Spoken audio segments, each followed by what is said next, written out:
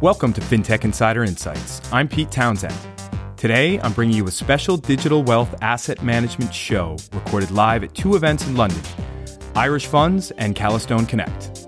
For 2 days recently, I stepped inside the funds industry, which is a big component of the overall asset management industry in which I spent over 20 years.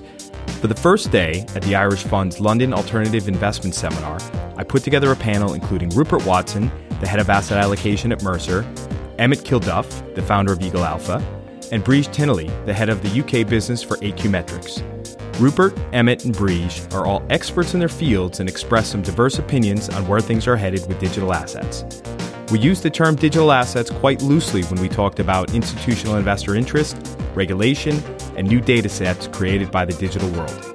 The key point is that in the context of investment funds, digital assets need to be managed, regulated, and fed with data. We began with the new opportunities available in the world of digital assets, kicking off with that most controversial of digital assets, cryptocurrency. Rupert had very strong opinions on this one. He was the opinion that all cryptocurrencies will go to zero eventually, as they hold no intrinsic value. In short, I think that almost cryptocurrencies will eventually go to zero. I can't be certain of the time horizon, but I think they will at some point. I would distinguish between cryptocurrencies and other technologies and solutions that may be built on blockchain, which I think is a very exciting future. I think there are a number of very exciting technologies that will change the world really over the next several decades, and I think the outlook for the global economy is pretty good as a result of it. But Bitcoin itself, and indeed other cryptocurrencies, I think are searching for a solution to a problem that doesn't exist. I think cryptocurrencies, Bitcoin, for example, cannot be a store of value. And I think that it's highly likely it will be a medium of exchange either. I can't see there would ever be a point. I will always be paid in sterling. I will always have to pay taxes in sterling. And I can't see why I would ever change that sterling, whether it's cash or via my debit card, into something else that has a bid-ask spread that goes up and down in price to buy something else when the vendor will also be converting it back into their home currency. Broadly speaking, there isn't a problem with money as we currently define it, whether it's the cash we can get out of an ATM for free, whether it's the debit card we at least can use for free, and everything associated with it. While you or I may disagree with him, it's his job to take a macroeconomic view, and Mercer are a conservative shop. Which brings us nicely onto the similarly hot topic of how to regulate these crypto assets if they do become a store of value, contrary to Rupert's view.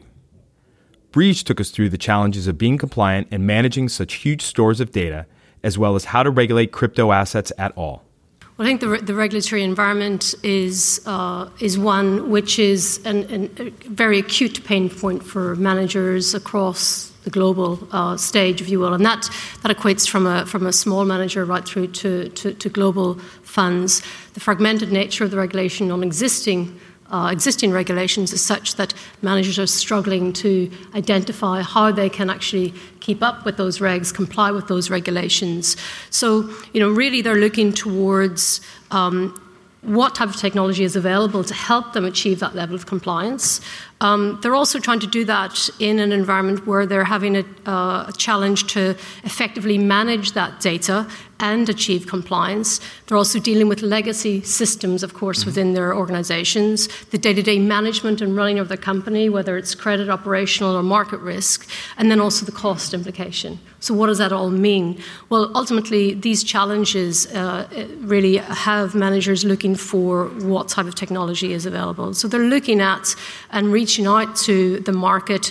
Solutions such as AQ Metrics, of course, we're a RegTech company. We're helping them effectively manage that data for global regulatory requirements across all asset classes. But that's not the only thing that's happening. You will see a raft of solutions in market. But at a government and at a regulatory level, there's also a big shift towards the use of artificial intelligence, for example, and a drive today even towards managers wanting machine-readable regulatory rule books, for example, to help them in their quest for ensuring effective compliance compliance, and also around robo-regulation. So in the UK, for example, where the FCA are very much known as being a front runner in this. They have the sandbox where firms are coming in to explore and adapt technology solutions, but also the government, as part of their fintech strategy, they have a robo-regulation series of pilot schemes that are now in play to ensure that firms are able to comply with these regulations. That's for existing and future regulations, and those challenges will still be in play for any type of digital asset that may come down the road. Well, of course, ultimately the need for regulation and the requirement for regulating this space, I think, is one that's well documented. The recent G20 summit that took place in March in Buenos Aires concluded without a global consensus on regulation for digital, but across the different jurisdictions at a European level, the EU is ready to regulate crypto. The UK has taken steps to do so. France, for example, is looking at crypto derivatives and futures to sit within MiFID II, for example. Can we use the existing regulatory frameworks that are in place that touch some of the fundamentals of promoting market integrity, really challenging or combating illicit activity, protecting the financial system, and indeed investor protection. These fundamentals are very much part of a number of existing regulations today. How does that fold into what the regulatory framework will look like for the digital asset community? But interestingly, recently also Mark Carney, of course, Governor of the Bank of England, that stated that the time has come, and I quote this, to hold the crypto asset ecosystem to the same standard as the rest of the financial system. We then took a look at a poll we had running with the audience to gauge their views on when or if crypto will become an asset class in the future. Interestingly, we had a split in the room, with 43% saying it was already an asset and 38% saying it never would. Naturally, I threw to Rupert for immediate comment on this. Well, I think good luck would be the main point. I mean, forecasting. My job is to think about the future, and I'm more aware than most that forecasting the future, crystal ball gazing, is a difficult thing to do. But I do think you have to be wary if you are investing in something that has no intrinsic value, and so that is what primarily makes me cautious. But at the same time, and also a point that Mercer more broadly would make, is that when you whatever your investment strategy, you need to be stressing your investment strategy to see whether it can withstand whatever happens, whether it's markets falling or whatever happening. And so we tend to look at portfolios in their entirety rather than any individual asset class in isolation. But the biggest part of all of this is the amount of data now available to asset managers and their clients and how best to manage it all. Emmett talked us through the millions of data points available, the innovation it can drive, and the data science required to analyze it all successfully. Most of our clients are in the US. The US is much further ahead on the adoption curve than funds here in EMEA, asset managers in EMEA. That's despite me spending 14 years working in Canary Wharf and having a pretty good Rolodex in London and other European jurisdictions. For the last 18 months, directors of research at the buy side have been sitting on their hands. They haven't been innovating. They've just been gearing up for the 3rd of January. Frankly, I had my own party on the 3rd of January because MiFID was finally there. Now they're looking forward, thankfully. They're looking forward, like their American counterparts have been doing for a long time. They're looking forward to innovation. How can we innovate our investment process? And big data is an obvious place to start from that perspective. We've had a few oddball inquiries in the last couple of months, but it's such a tiny proportion of the whole asset management industry. The types of things that people are looking for. If you go back to the 90s, people used to rent helicopters, fly over Walmart car parks and count the cars. That can be done now automatically with satellite data for all retailers in the States. So that's one example of the way use cases. So for big consumer staple companies in the States, that's an interesting data point. People used to get clickers and count the number of people going into stores. That's been around for decades, right? You can now do that through geolocation data or other forms of data in a much more bigger, scalable way, with data available via API delivered, through efficiency of technology. So you can analyze millions of data points to get a feel for what customers think about a brand. Schroders does a lot of work on that here in London, about brand perception of companies. there's all sorts of things. You can analyse the bill of lading documents that tell you what's in the back of containers on ships going into US ports for one of 80,000 HS codes. So you can find out how much athleisure gear is going into the States, which will give you a view on the supply chain of Lululemon, if that's what you want to do from a stock picking perspective. Absolutely. There's just no end to the amount of data to analyse. To Emmett's point, there's a world of data out there, and the job of any asset manager is to make sense of it in order to help their clients. Breege agreed. She mentioned in this new world of digital, companies are always looking for that one golden source of data to help drive decision-making. Likewise, it's why machine learning and artificial intelligence are also hugely important areas to explore for asset managers to use for not only managing data, but making sure it's useful. Ultimately, it is this element of how do we as a company, how do we as a fund effectively manage our data.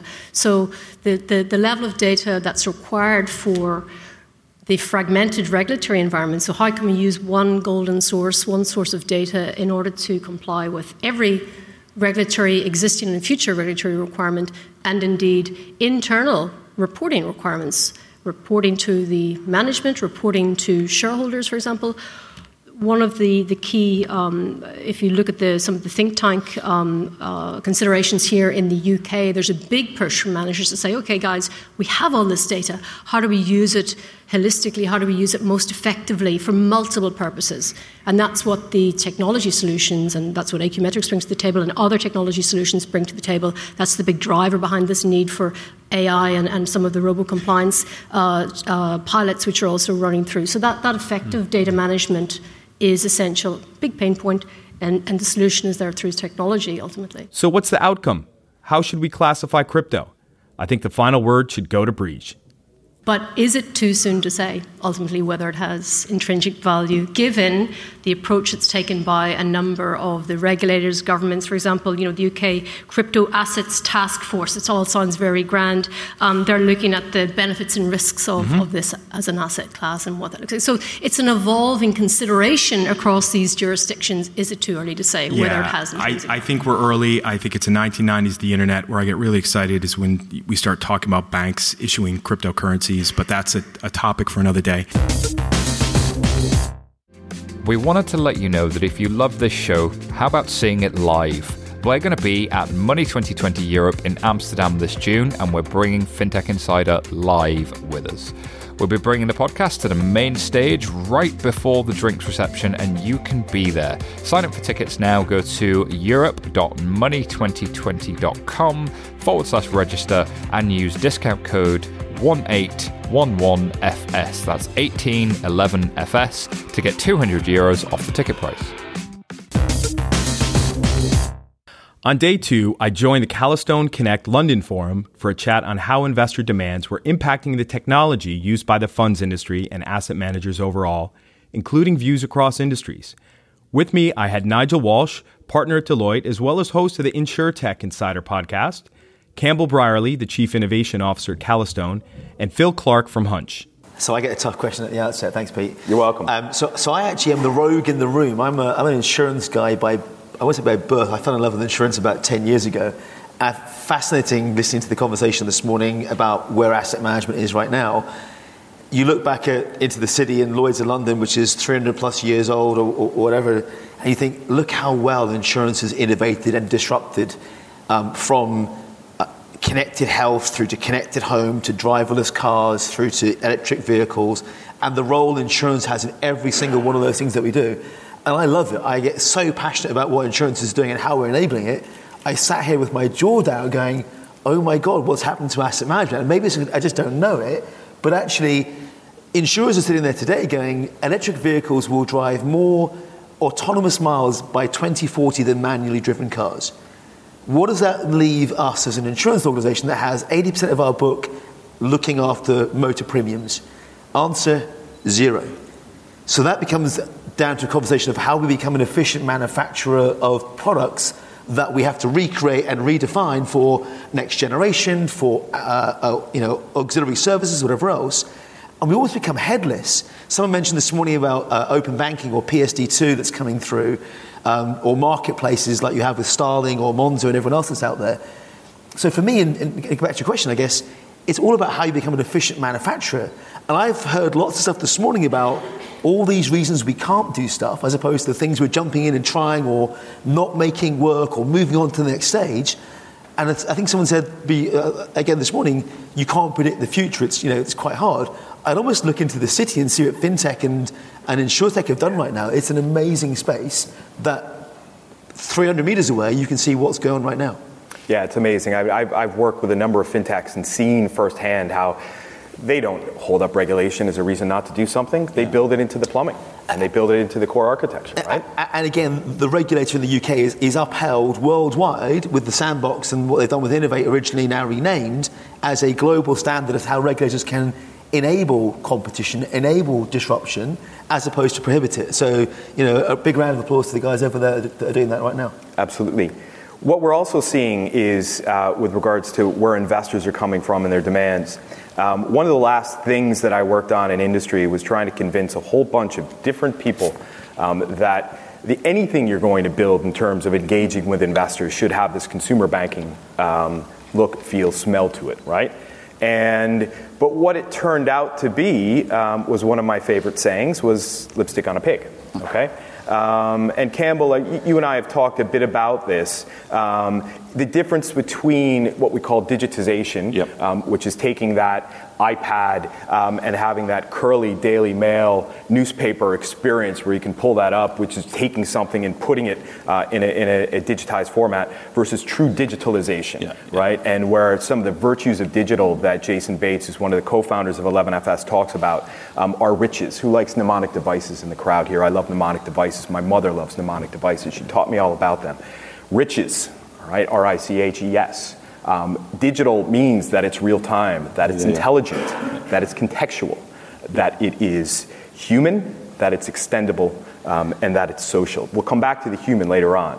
But Campbell, in terms of the things that you're seeing in the industry and how that plays out to what you're working with Calastone, what are some of the perspectives you could share with us on that? Yeah, it's an interesting one. The statements I heard was lipstick on a pig, but what it actually suggests is, and I listened to the last panel, that traditional tech has probably failed in some cases. You really need a decent architecture, proper front to back, end-to-end journey, but not just within your own company, with all the players you connect to. There's some reasons why that's failed, and then therefore people localize their solutions, and that's got danger written all over it. But you have to provide solutions for these guys. So if you've got a decent architecture and you really have done your end-to-end journey, and you say, okay, we're going to deliver this in 5 years, not got 5 years, 2 years, not got 2 years. Okay, so we're going to deliver some localized tech for you that solves your problem now. That might get thrown away, right? Lipstick on a pig, that pig is going to the abattoir at some point. Do you know what I mean? So you just be ready for that to die and make sure that architecture and that frame and that time frame is good. But what's happening, I'm saying now, is that the architectures that we're building out have always been based on something that's really, really good, and in the last 30 years has really helped us with Swift and all these other networks. It's something called messaging. And it's fantastic. But what we're seeing is that with messaging, we're all sending the same bits of information to everybody all the time. Just one trade life cycle will send so much information. You're all holding the same stuff. So new technologies are coming along. Let's use the word, distributed ledger technology. Say what you like about, blockchain, et cetera, they are giving you the chance to change the way you radically change, and this is what Katrina was asking, said it could radically revolutionise it. What is that? What can you put your finger on and say, what is that then? It is the move from messaging to a state where we're all looking at the same system. How we do that, how we interface into that is going to be really, it is going to change. And back to your first point about the asset management, what that whole value chain, I was at a panel last week, a TA panel. I said, look, TAs, what you actually are going to do is you're going to make sure you provide that interface for the asset manager for the fund manager into whatever that technology is going to be. It might not be blockchain, right? But right now that looks pretty good. Maybe somebody's going to come up with a different framework that says we can definitely share this information between each other in a different way. Now I could ramble on more about that stuff, so I'll maybe stop before I start boring people. No, and I think it's a very good point, is that there are technologies that are enabling change, right? And there are things that are happening. And we hear about, well, let's grapple a hold of these disruptive elements called technology. I look at that and I say, wonderful, that's some pretty cool tech there, but it's business models that disrupt rather than technology that disrupts. Absolutely. And people vote with their feet, right? Airbnb are disrupting the hotel industry, not because they built a better hotel or they're leasing a better hotel. It's because they made the experience better and they connected with their customer, right? How do we see investors starting to vote with their feet? And Nigel, I'll put this back to you, and whether it be, coming from what you may observe outside, looking at the investment industry, or what you're seeing in terms of how insurance customers are making their decisions, right? How do you see that evolving? It's a really interesting one, and you talk about business models disrupting. I'm a tech guy at heart. I absolutely love it, but I don't like tech for tech's sake, other than at home, which drives my wife insane. That's a different debate. But I've had people come to me and say, we want to do a blockchain pilot in this. I spend months talking them out of it. Unless you know why you want to do it, it's just like, so what? Yeah. Who's it going to solve? What's it going to solve? I talk a lot about something called frictionless insurance in a land of utility. It sounds like a complicated buzzword. It really boils down to frictionless. Get rid of all the pain points. Simple survey. Who loves insurance in the room? 2 of us. Look at that. 2 of us. I'll just help out. Go. We got 3 of us. We got a lot of work today. But I generally love, and let's be clear, none of us can drive, get a house normally, or do anything in our daily life without the joy of going through a price comparison website or a broker or anything else that we do. We have learned to hate insurance. We need to learn to love insurance again. So people like Lemonade have come out, these juvenile brands. You talked about the brand and personal brands that appeal to different people. And they've made the whole thing friction-free, i.e. it's easy to get. Neos, one of the startups here in London, put in your postcode, it goes and gets 251 pieces of external data, brings it all back and gives you a quote. Now, psychologically, most of us in this room aren't ready for that, because we go, hang on a sec, I'm used to giving you 50 pieces and looking at the lock on my front door going, is it that lock or that lock? I have no clue. So they're slowly getting to a point where they're using external data to make it frictionless. The second part of that, so one is the technology friction-free. The second part, then, it goes back to business models where you talked about sharing economy, whether it's Uber or whatever else it might be. But we all, in theory, work in a gig economy, and as we move to people that will live into the hundreds plus, we're all going to end up working longer. And they say, actually, the gig economy isn't just for millennials, it's for people that want to retire at 55, have a change of career, do 3 different things. Work in a coffee shop, do something else, give some time back elsewhere. What are the things I need from an insurance perspective to either enable that, rent a car, get a journey? Uber isn't about just giving up my car, it's about mobility. As someone who's no longer capable of driving, can I get from point A to point B to do a job that I love doing? I just can't drive going forward. And they're all the new things that these are enabling in my mind in a very, very different way that insurance has stood up and gone, how can we help these businesses be successful going forward, not prohibit them by going, actually, we work in pools, therefore you've got to buy it for a year. Services like Trove, you can literally swipe on and swipe off insurance for your iPad, your phone. It's coming for your car or or everything else very, very soon. And that's supported by big brands like AXA. So there's loads of great guys out there now going, actually, we're going to partner with these guys to try something different. The last thing I'll say is the real currency here for me is speed. So in my old insurance world, we would have taken a 5-year implementation, launched a product, done a really, really good job, all pat each other in the back going, great, we've got some new technology, and then it's sit there for 10 years. Today, we can launch products in 30 days to market, probably less. So brand new, from standing scratch, or from standing still, go design a product, get it into the market, test it, 30 days. So speed is our currency, nothing more. Yeah, I was at a conference last year where sitting in the crowd and someone asked a question of one of the panelists who was representing an enterprise software firm who was talking about quarterly releases. And someone in the crowd who wasn't aware of that's how things work said, you only do a release once a quarter? Yeah. Tell us about your architecture and why does it need to be that way? Campbell, how are things evolving based upon what's sitting behind all of these demands on the investor side in terms of what it's pushing companies to do and businesses to do that are supporting investors and how they architect and build their own technology? Yeah, I mean, we obviously are an agile framework. 30 days is roughly where we are. We're having a look at continuous deployment development. You would never do continuous deployment for somebody with a pacemaker, because if you get that wrong, it's not good.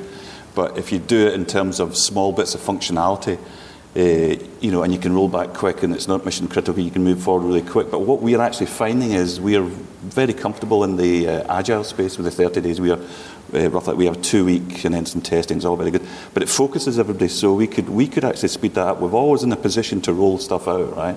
It's just we have a lovely focus, and it seems to fit the market space.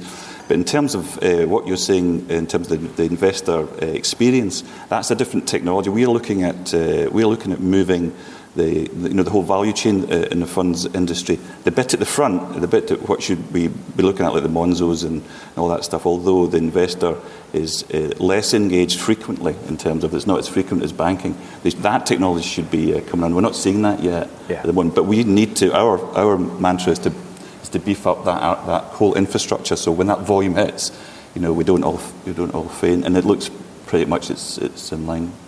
Yeah, it's interesting. Philip, just to swing it over to you. Very interesting presentation that you gave, and talking about branding, talking about what Nike are doing, what Adidas are doing.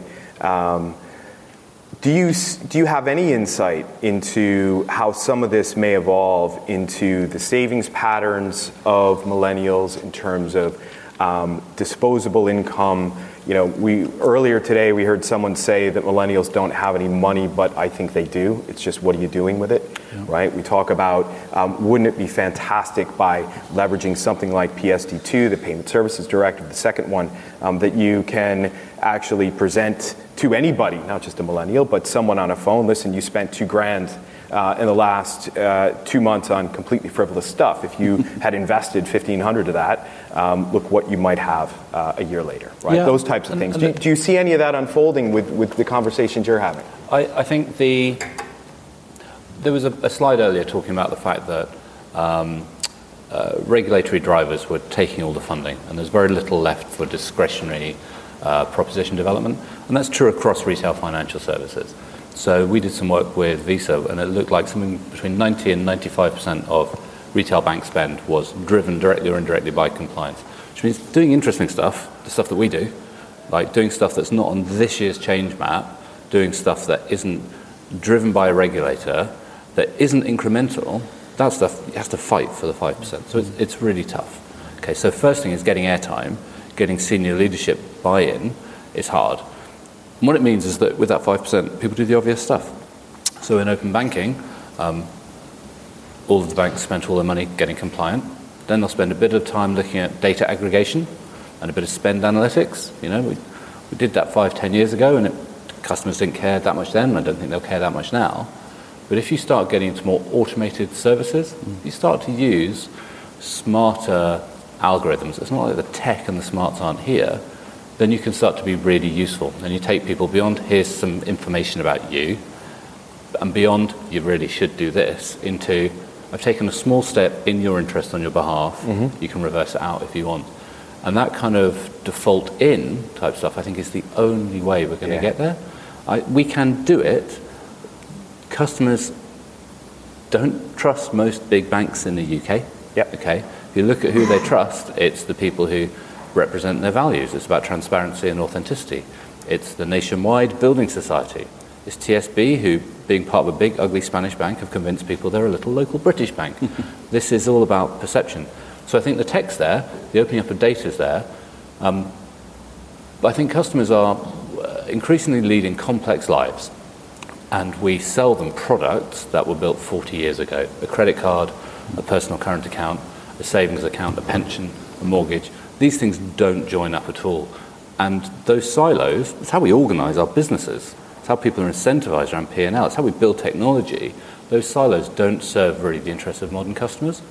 So if we're able to separate the way we manufacture products and the way we manage risk in those products and start designing around a customer, being more open to sometimes they're in credit and sometimes they're not, and sometimes it's an asset and sometimes it's a service, then I think we can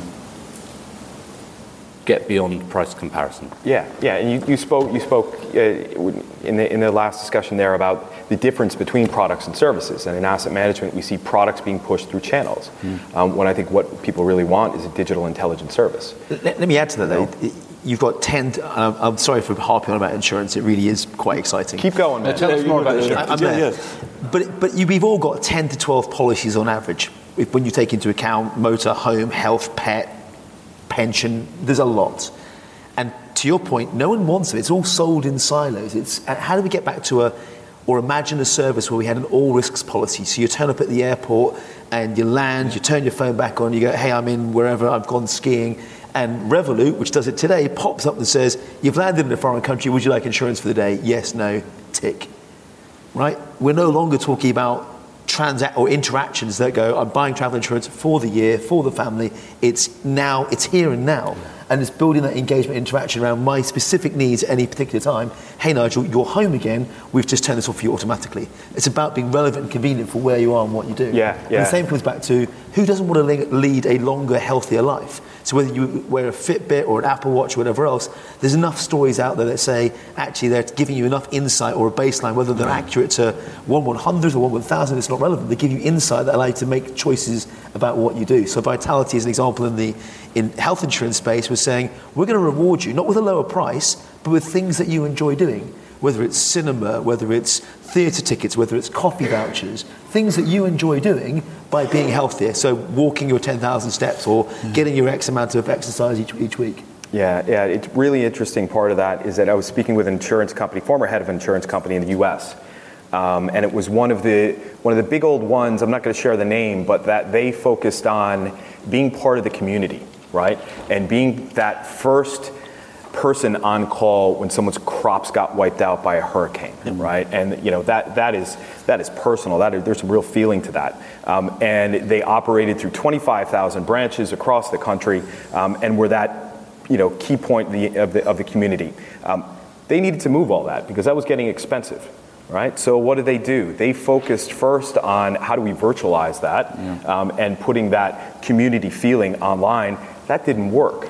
So what did they do? They started talking to their customers. So they put in this overnight response unit somewhere offshore that was looking at all of these inbound customer queries coming in and responding to them within a matter of minutes. And their net promoter score went through the roof, and so did their business, because they were actually talking to their customers.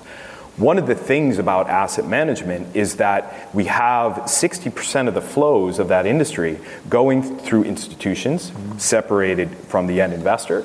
We have 30% roughly going through the wealth channel, and we have 10%, if that, going direct. Philip, do you see any risks out there from other industries or other things where people aren't speaking with their customers on a regular basis, and what might happen to those industries? So we do a lot of work in the payments industry. And if I look back 10 or 12 years, I'd sit with the great and the good of payments, and they talk about PayPal being a parasite. And the industry had built these infrastructures, and they were safe and they were secure, and they knew what it should be. And PayPal was outside that circle of trust and couldn't get in. And PayPal had to go the long way round, pay a lot of money to go through intermediaries into the clearing system. But customers loved it, right? It gave customers, it solved the customer problem that banks weren't stepping up with. Often when I'm talking, I point out to bankers that in the 12 or 15 years since Elon Musk sold his share in PayPal, he's also revolutionized the space industry, the clean energy industry, and the car industry, right? We still don't have a bank-centric alternative to PayPal. Okay, so entrepreneurs make new stuff happen quickly. I think payments is an interesting example because entrepreneurs make the stuff happen. They do the dirty work and the workarounds and the slightly questionable, is that how you should do it, in the background in order to deliver for customers something that customers want. They've also got no legacy, right, though, to your point. Yeah, for sure. They don't have to unwire all of that stuff. Yeah, and they're naive too. Yeah, but look at the way Elon Musk does it. He drives forward and drags the regulator with him. Absolutely. We've heard today that the regulators are driving us. Yeah, well, that's, I disagree with that entirely. So. I mean, do they need to, right? I mean,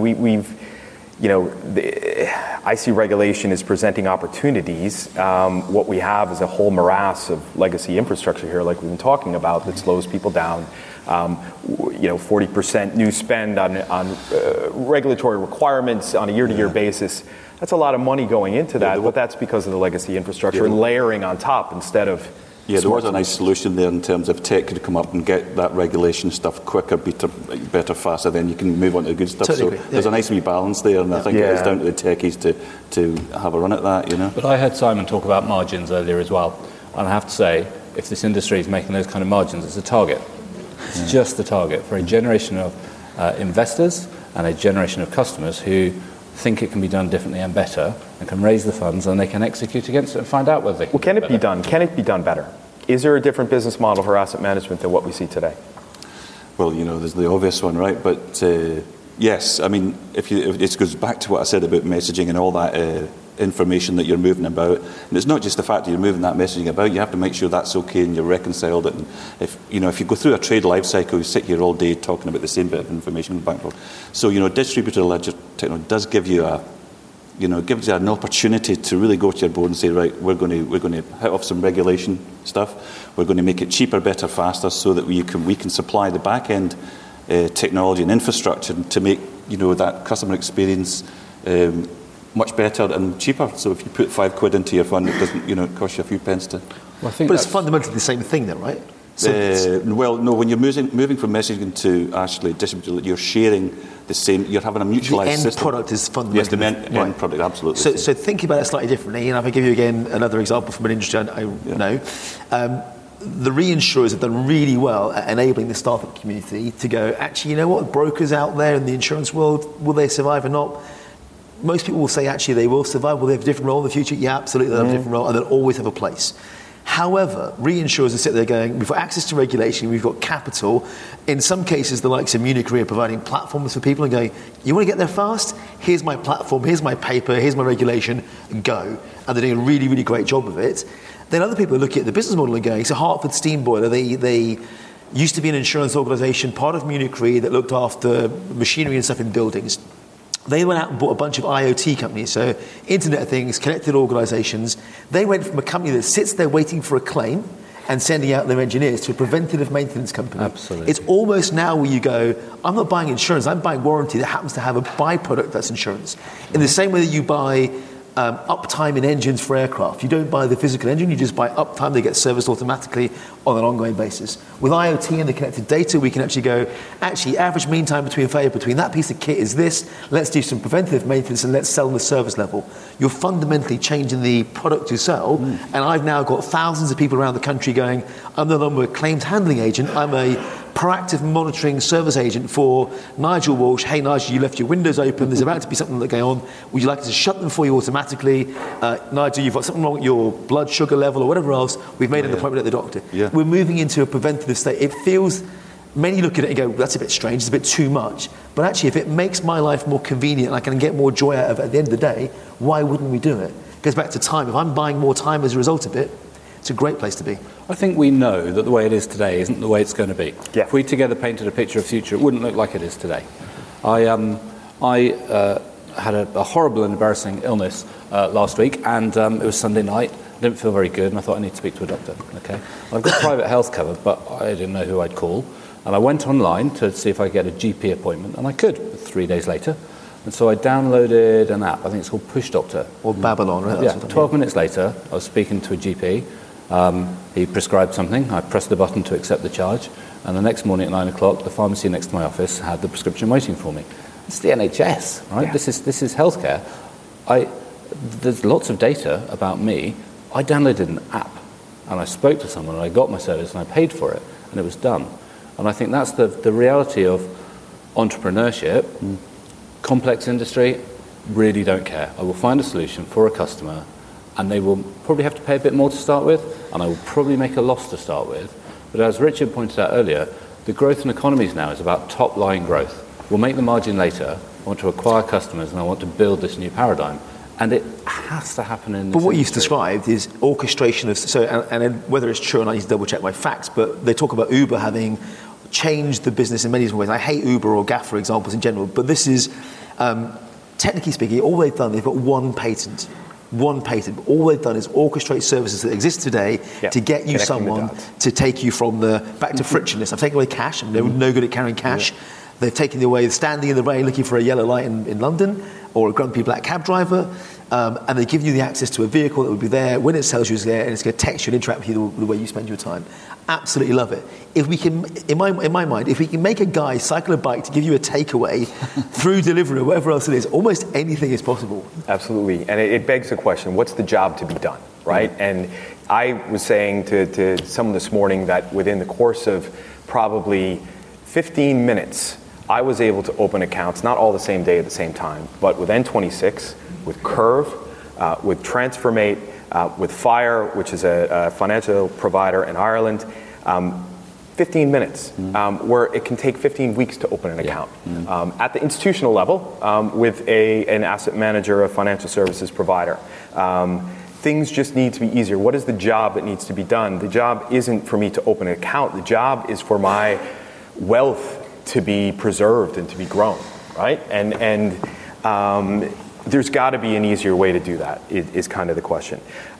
Looking at all of that and just swinging the conversation to the driving force of change, the 2 billion, Philip, as you mentioned, the millennial crowd. I'm getting sick of saying the word millennial because it comes up in so many conversations. To me, it's just snowflakes. Snowflakes, yes, yeah, exactly. Yeah. Self-selectors is something that I've heard better. You just get on with it. You get things done, right?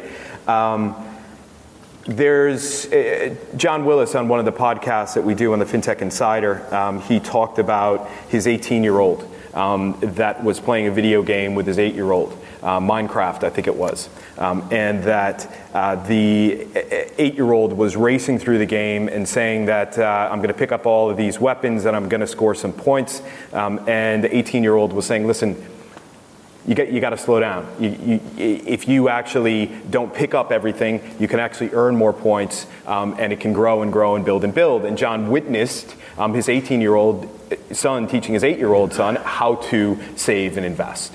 How do you get an 18-year-old with some means of disposable income to actually start socking away 50 quid a month? My view is that the first thing is about self-awareness. Okay, so none of us really understand very well and how we behave and why we behave that way. I remember that when Moven started, they had a little line, 3 or 4 questions that was about your financial personality. And I think we probably talk, I imagine, as an industry, a lot about the lack of education and the lack of expertise. RDR has really polarized that in that people won't pay for what they perceive as generic advice. And I think there's a real opportunity to better serve and educate customers so they know themselves better. I'm the guy who has £20,000 sitting in my current account, but I'll spend Sunday afternoon price comparing a toaster. Yeah. Okay? Not smart. I like to think I have some self-awareness. I still do it.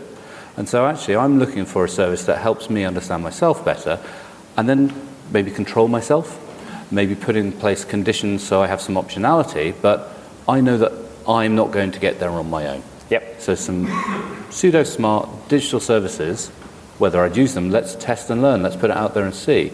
There's got to be something, because at the moment it's all baffling to me, and so I don't start that journey. Yep. So instead of making beer with your leftover bread, you can now make toast. That's good. Very good. Yeah. Very good. Okay. Moving up the curve a bit to the 25-year-olds, the 35 to 45-year-olds. I was speaking with an asset manager recently who was looking at the 35 to 45-year-old segment and saying that that's our focus. We're geared on that because these are the people that are getting promoted. And when you get promoted, you will hopefully have some more disposable income. You're moving up into the C-suite, so on and so forth. That is the beginnings of the millennial generation and the ending of the millennial generation and the beginning of the next. Where do we see the focus? Where do we see the focus on the larger scale across the economy in terms of where those that can make money off the money that people make off of other people's money? What should they be doing? Where should they be focusing? What segment and where does it most make sense to be commercial? Right, Nigel? Any view on that? It's a really hard one, and I agree. I mean, education is a fundamental. I've got 2 young kids, and I'm sitting there going, you 2 have bank accounts because I've given you a bank account, and I have a nationwide building society account because my parents said, you'll want a house one day, son, you need a building society account. And I've still got it, and they've still got 53 quid in 20 years later. So I'm always turning into my parents, which is a scary thought in itself. That goes back to the fundamental flaw for me is education. How do we educate at an early age? At 21, I was dragged aside and said, you need to start saving 50 quid a month for your pension. No one's doing that right now. No. Or no one's doing it in a way that's digitally engaging or engaging the mindset at the right time.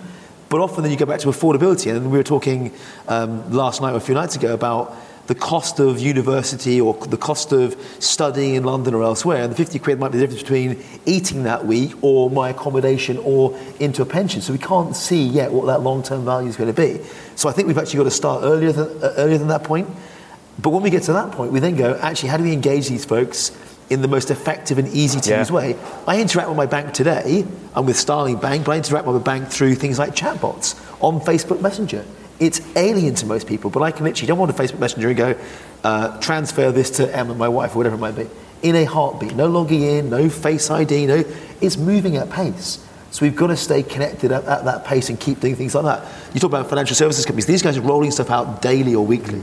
And that, for me, is really, really impressive. Oh, absolutely. The education is such a huge component of it. I was speaking with Sean Port from Nutmeg on this last month, and I went up to him after he was he was speaking on a panel. Said, Sean, love what you had to say. One thing I'm really interested in, though, is have you guys yet looked at the level of, or the amount of money you're spending on investor education with the videos that they have on their website, so on and so forth, versus inflows and outflows. Mm-hmm. And when they post a new video educating, how does that work? And he kind of looked at me like, no, but I think you're onto something, mm-hmm. right? Yeah, the idea is that if you spend this money on tube ads, if you spend this money on video, wherever it's going to be to monetize that, you bring an investor on board and you go through the next 3 months and there's a market shock and it goes down 10%, that customer acquisition cost is gone, right? You've spent money to bring a customer on board that doesn't understand long-term investing and will pull their money out as soon as the market drops. I was with an advisor the other day who turns up with his iPad from one of the big investment houses and says, here's what we're going to do, then brings out a wad of paper like this. And it almost maybe just, the fact I was looking at pensions stuff like that, I was just thinking, okay, this is hard as it is, and it wasn't in English. I'm sitting there going, I work in the industry, I don't understand anything you've just said to me, give or take. But it was just unengaging. Yeah. And I thought, I'm someone that you should be going after, early 40s, I'm going to be with you for the next 20 years. It can't be that.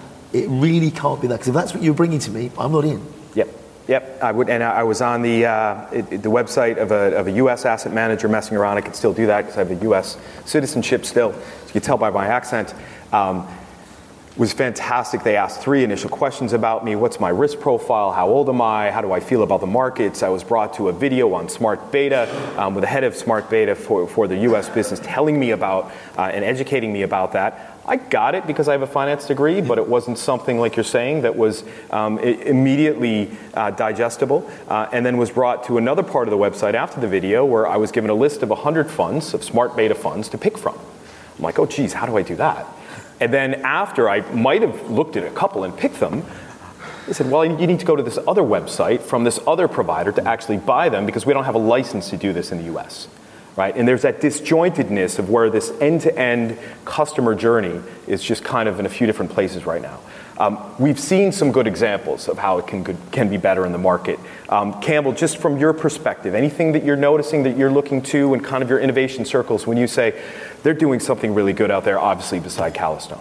No, we're the postman. We connect people up in terms of the actual products. I'll go back to the education one. Should we be seeing more cradle to grave type products out there? Should we be being a wee bit more creative about that stuff so that you're talking to your kids? And I'm talking about my kids when she gets old enough, about you've got a cradle to grave product, and here's the limits. This is what you can do with it. You can take some money out for your gap year. That's for your studies, etc., etc. But get them engaged in the actual process of investing. That's and the education's both ways, right? Not just the product. The guys need to know who the, So for that 18-year-old answer, should you target the parents to get a cradle to grave and hand it over as a absolutely. Come sit down and have a cup of coffee and talk to you about your portfolio that's not very good. There's plenty of products out there now aimed at kids that are getting really, really good. I mean, my son's question to me is, Dad, I'm going to save for, he's 8, I'm going to save for a car, but can I spend £4 of the £7 I just earned over Easter holidays on Pokemon cards? I said, Oscar, that is your decision. Yeah, and ultimately, it was the first time ever he's put his hand in his own pocket and paid for Pokemon cards. Yep. But he saw the fact that a car would cost X, and actually this is what it's going to cost for those cards. Yep, my 7-year-old daughter bought shoes last week, so there you go. You see it all happening. Just before we move to questions, just a quick one from the crowd. We talked a little bit earlier about platforms and the growth of platforms and how things move. And we talked about trust and trust in brands. And Amazon have talked a lot about, and I know you hate GAFA examples, but I'm going to do it anyway. Thanks, mate. Amazon, lots of whispers or actual outward statements in the news about what they're up to on that financial services side. Just by a show of hands, if Amazon Wealth launched, how many people in the room would actually invest through Amazon Wealth? Yeah, okay, a few. Why? You know, we got probably about a third of the room, a quarter of the room. What if Google did Google Wealth? Anybody in the room? Far fewer. Anyone hazard to take a guess why? Well, my experience of Amazon is that there's always someone I can go back to. And there's a level of trust, there's brand, I'm already buying from them. Yeah. Not many people are buying from Google, right? So just if I add to that, Amazon's, and I do use the example, I do hate them, but Amazon is outstanding at execution. Yeah. Very good. You look at the website and compare it to a John Lewis or anything else out there, it is from 1984 at best. It's miserable, but you find what you want, you press order, and it's there either in one click, it's there 2 hours later, or the next day if you've got Prime or whatever else. It's beautiful from an execution perspective. Imagine if your life ran like Amazon's execution engine. Never mind the user experience. The user experience is miserable in my mind. It's not like a Monzo or anything else that's out there. But you trust it. If they say they're going to deliver, 9 times out of 10, 9.99 times out of 10, they deliver. They do, and it's a far better experience than opening up a packet of chicken, isn't it? Yes. My wife won't do that either, and she's not a millennial. Well, she's close. Anyway, just wanted to say thanks to you guys. And on that note, that wraps up another FinTech Insider Digital Assets Insight Show. As always, if you like what you've heard this week, come and talk to us at FinTech Insiders on Twitter or podcasts@11fs.com if you want to send us an email. Don't forget to subscribe so you never miss an episode, and please leave us a review on iTunes. Thanks for listening. Goodbye.